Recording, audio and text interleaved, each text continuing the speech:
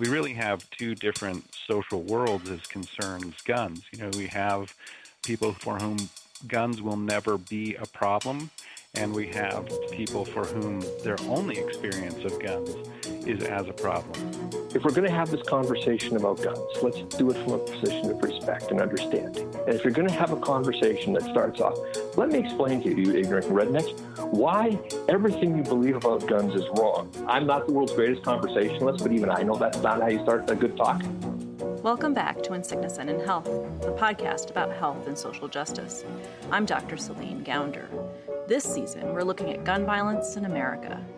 Last episode, we looked at how our history and culture has affected how Americans use and regulate guns. This episode, we're going to look at gun culture in America today. We're going to speak with people who own them, collect them, and shoot them. We're going to talk to people whose minds have changed about guns, some in ways you might expect, and some in ways you might not.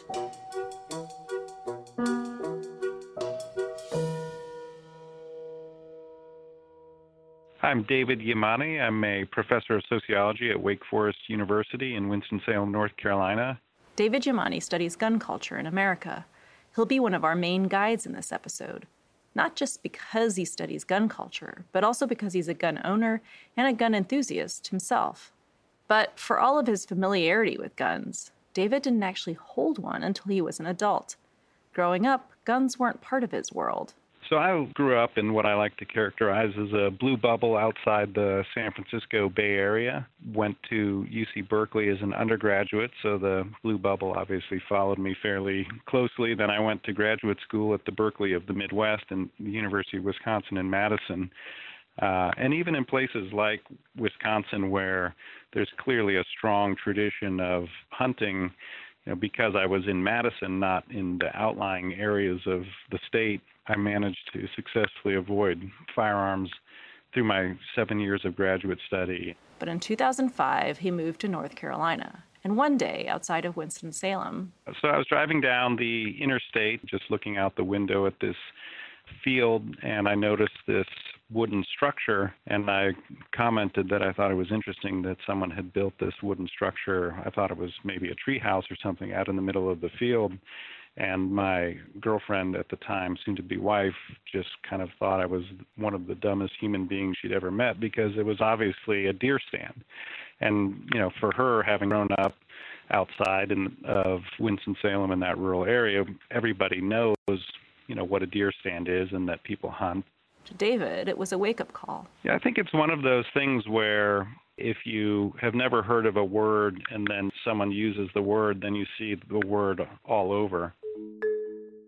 I started noticing quarterly gun shows, gun shops, and gun ranges. David started to notice that in his community in North Carolina, signs on street corners advertising concealed carry classes. Guns were everywhere. And then just talking to some of the people I play tennis with about guns and coming to find out that one of them has rifles that were handed down to them. One of them has a couple of pistols in their basement that they brought with them through life. The normality of guns struck me, that it wasn't something that was frightening, it wasn't something that was scandalous, that it was just a normal part of life. After a while, David realized something. I was actually very afraid of guns. That I thought I need to know how guns work in order to make them safe if I were to ever come across a gun.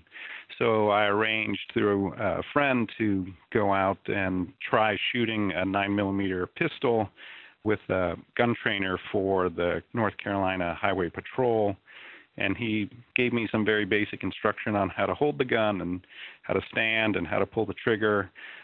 In about 5 shots into that experience, I've found myself having a good time and being challenged to try to, put the hole in the target where I was aiming.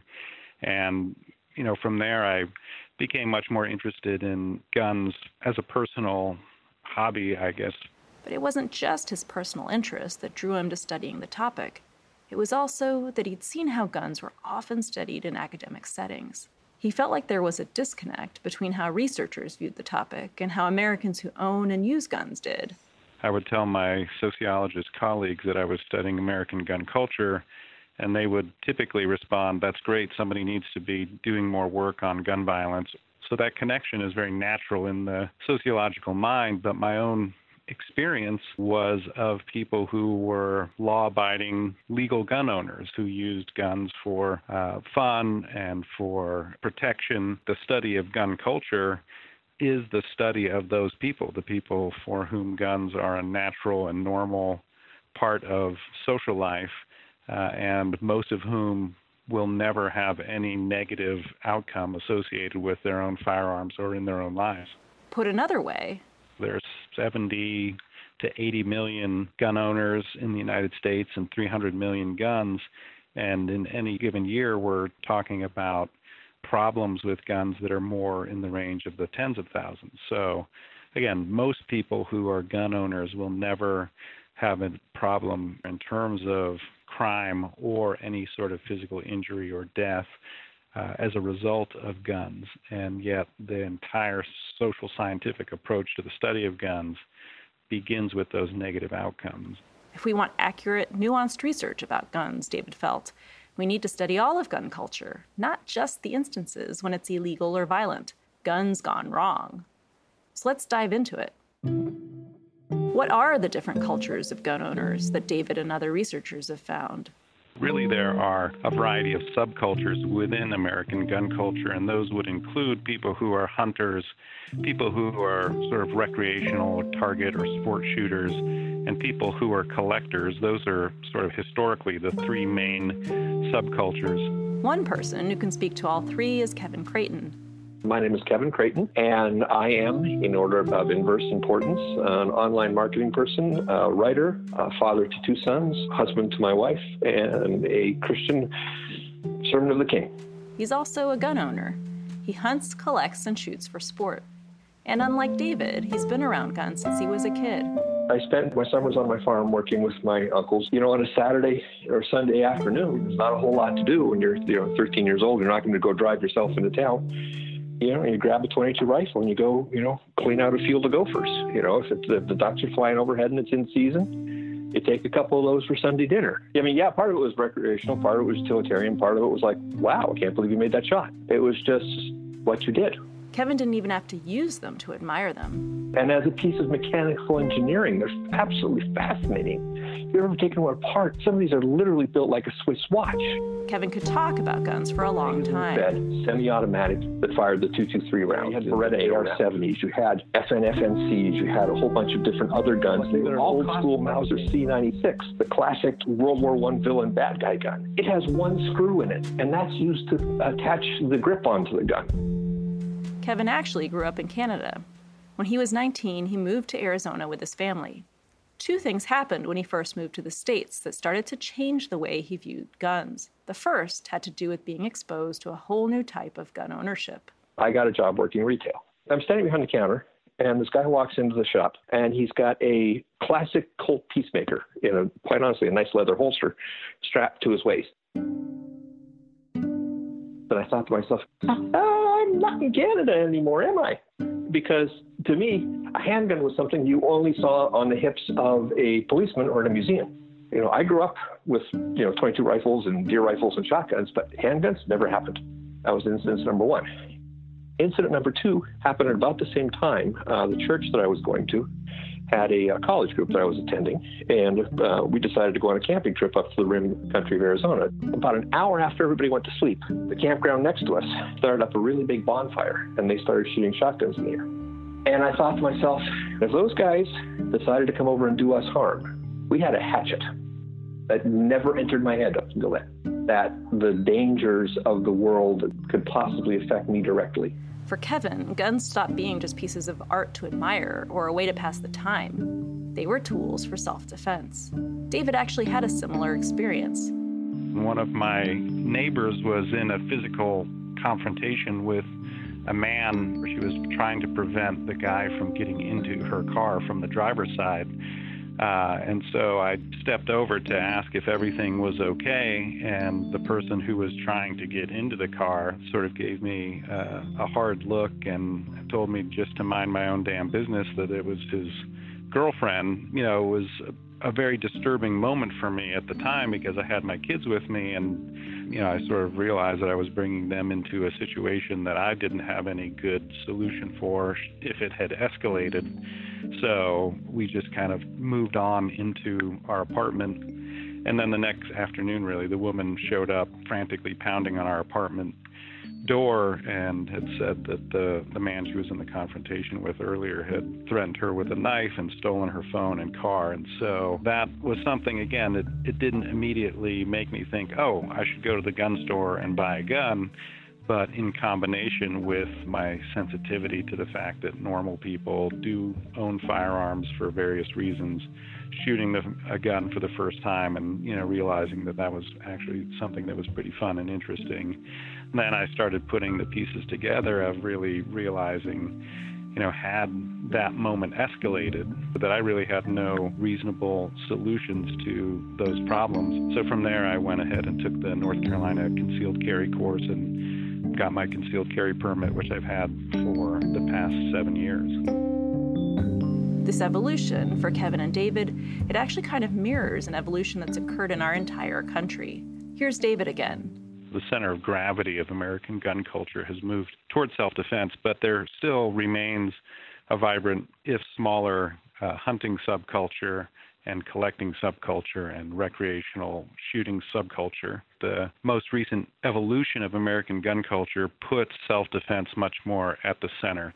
According to David and others, in the 20th century, up through the 1960s, hunting and recreation were the primary types of gun culture. And the 1960s was a very outdoorsy time in American history. So if you look at the number of people who were fishing and the number of people who had RVs and did outdoor activities in general increased. And so I think hunting was part of that boom as well. But then, coming out of the 1960s, you have a great deal of social disorder, a rising crime rate, and so a lot of the fear that's associated with that.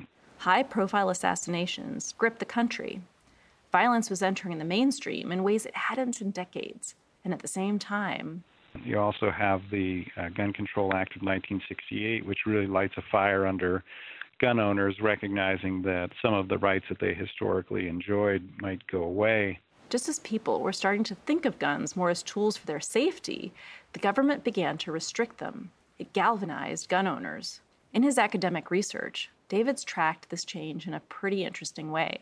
So I needed to find a common metric over time, and I decided to look at the advertising that was done in the American Rifleman magazine, which is the official magazine of the National Rifle Association, because it's been published continuously for over 100 years. So I looked at 100 years of advertising in the American Rifleman, looking at the themes in the advertisements for gun and associated gear, and found that there had in fact been a shift away from hunting and recreational target shooting and collecting toward a gun culture focused on self-defense and concealed carry. And that change started to take place in the 1960s or so, into the 1970s surely, and sort of crossed over in just the last few years, so that now you're much more likely to see advertising for guns for self-defense and concealed carry than you are to see advertising for guns for hunting or sport shooting. What David and others have noticed, gun culture has transformed dramatically in the last few decades, and gun enthusiasts are more ardent than ever before. The time period that we're living in really is quite remarkable for that liberalization of carry laws, and of course obviously also the new interpretation of the Second Amendment and the Heller decision. I think that we're living in a very different time compared to the majority of American history as concerns the right for individuals to keep and carry firearms for self-defense. It's probably unrealistic to think this culture of self-defense will just go away. Given that, how do we make sure guns are still used safely and legally? We could turn to a different gun subculture for answers, a bedrock for American values, a group that's always thought about guns as tools: the military and our veterans.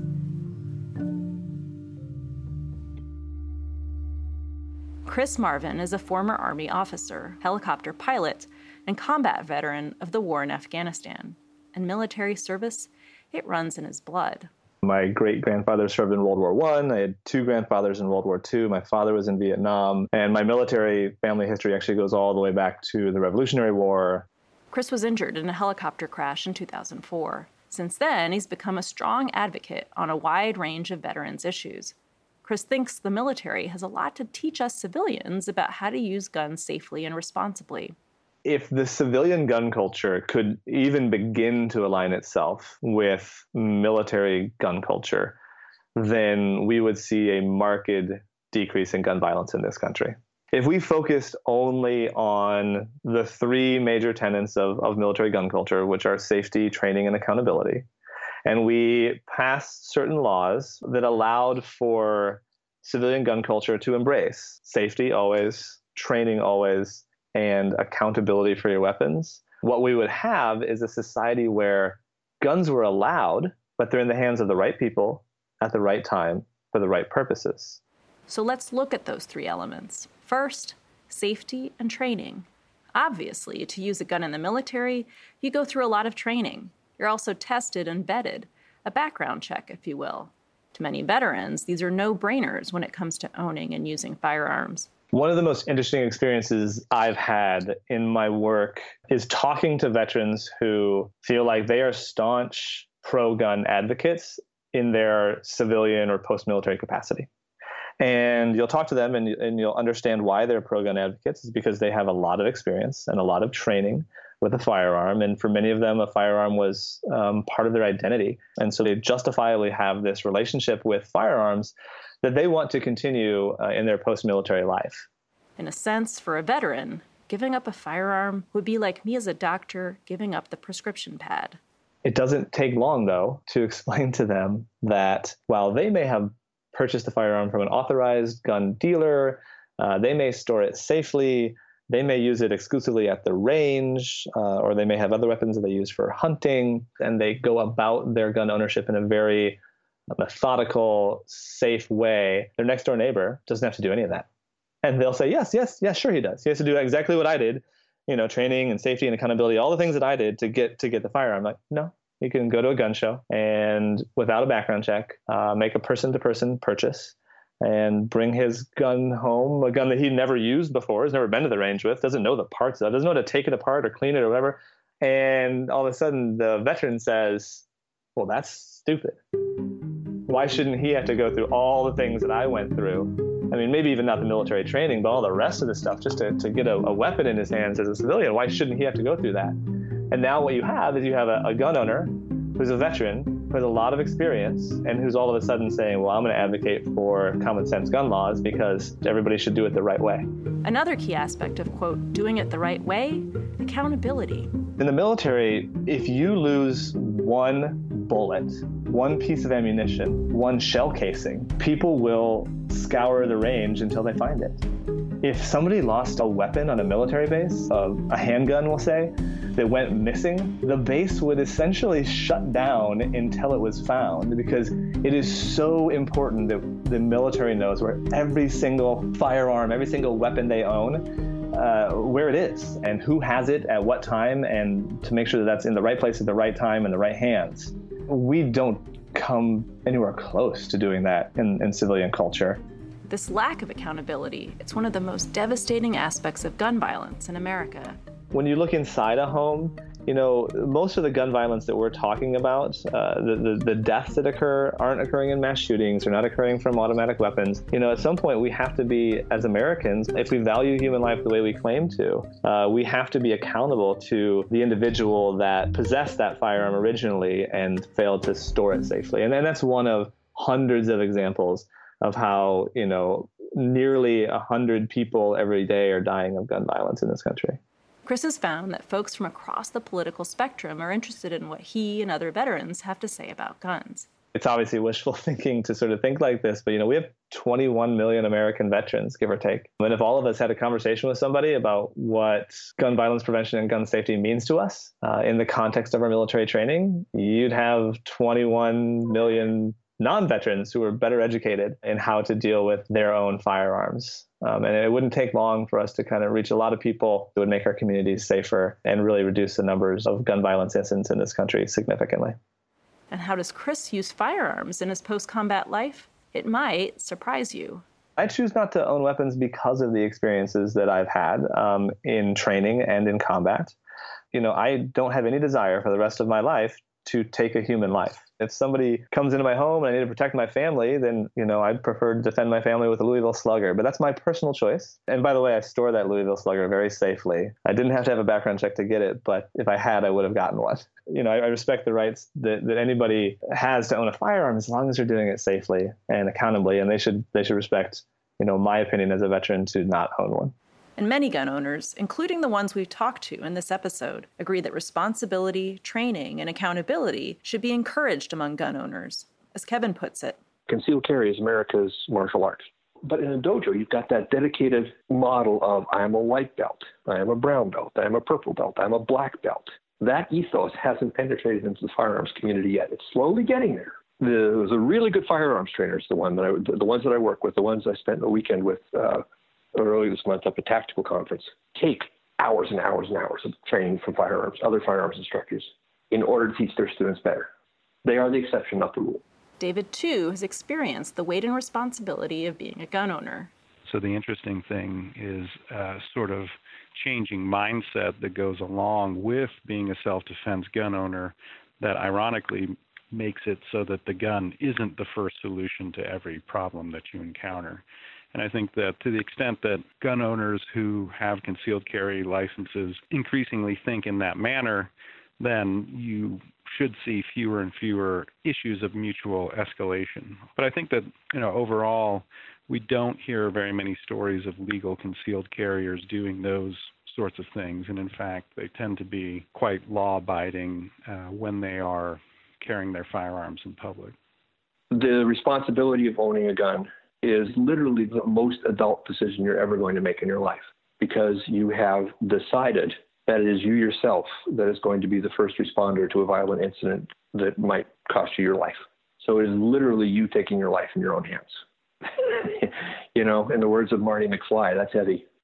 Reporting this series and talking with folks like David and Kevin, I decided to familiarize myself with guns and shooting, but not because they made it sound like a fun hobby. I believe that anybody who is having a public discussion about gun violence prevention should have some experience with firearms. But, when we're talking about policymakers or people who influence policy, I mean, the fact that they've at least held a gun in their hands, they know how it feels and what it's like to go to a range and understand the training and safety that's really should be such a part of gun culture. That's probably enough. So one weekend, I took a 6-hour-long Intro to Handguns course.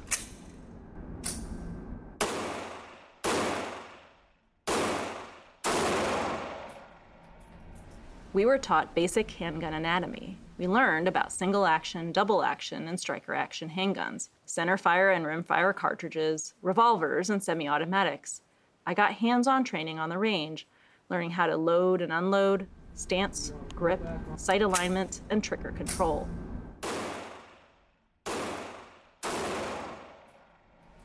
I have to admit, it was kind of fun to shoot a gun. Kind of in the same way that it's fun to go to the batting cages, shoot pool, or bowl. Many gun owners take guns very seriously, and many of them do think firearms should be regulated. As Chris puts it, background checks are something that have broad support. And this is not a question, right? This is not a question of whether or not Americans believe in this. 94 or 5 or something like that % of Americans believe in universal background checks, and that includes 3/4 of NRA members believe that we should have these checks. And the reason is because those NRA members went through those background checks themselves and got those guns.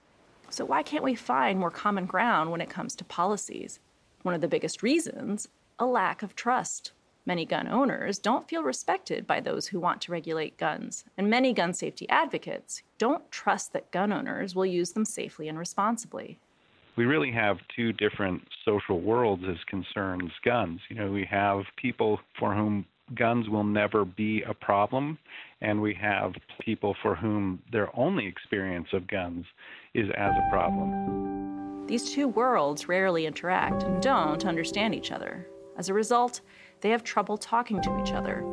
One of the problems with stigmatizing gun owners is that it makes it so they will not feel themselves part of a solution to a problem that they also see as a problem. It's hard to approach even something that seems like a very simple solution like universal background checks when there are people who feel like that's just a kind of Trojan horse to get a bunch of other more penal sorts of regulations in place. And when they see some of the people who are bringing forward those proposals as looking down on them, there's not a level of trust there for people to say, okay, I can see that you are bringing that proposal forward in an honest and genuine way. That R word there, that respect, is just missing so much from this whole conversation about guns that we're having.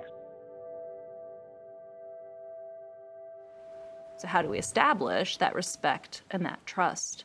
One thing Chris, Kevin, David, and many others believe may help if gun safety advocates would take a step back and try to learn about the complicated, nuanced culture of guns in America. While it might be good to know how to fire a gun, you don't have to become some sort of firearms expert to have an informed, respectful conversation. In fact, just connecting with responsible, law-abiding gun owners might be the first step. After all, it was the first step for David. It happened when he met his future wife. She's one of those stereotypical people who went to a rural high school and the boys had gun racks with guns in their trucks that they parked in the student parking lot. So that was very much a normal part of her life. And then she was in the Coast Guard for a number of years, and so she carried a service pistol with her on a daily basis. Seeing someone who I liked, who I thought was a normal person, who also thought that guns were normal and sane, really helped to convert me to the idea that it's not just homicidal maniacs and deviants who use these things, that there's actually this whole other world. There are still two worlds when it comes to guns, and there's something that makes understanding gun violence even more challenging. The line dividing those two worlds isn't always so clear. In our next few episodes, we'll examine how someone's identity, especially their race and gender, can influence why they own guns, how they use them, and what rights they have when it comes to guns. Today's episode of In Sickness and in Health was produced by Dan Richards and me. Our theme music is by Alan Best. Additional music by the Blue Dot Sessions. You can learn more about this podcast and how to engage with us on social media at insicknessandinhealthpodcast.com. That's insicknessandinhealthpodcast.com. If you like what you hear, please leave us a review on Apple Podcasts. It helps more people find out about the show. I'm Dr. Celine Gounder. This is In Sickness and in Health.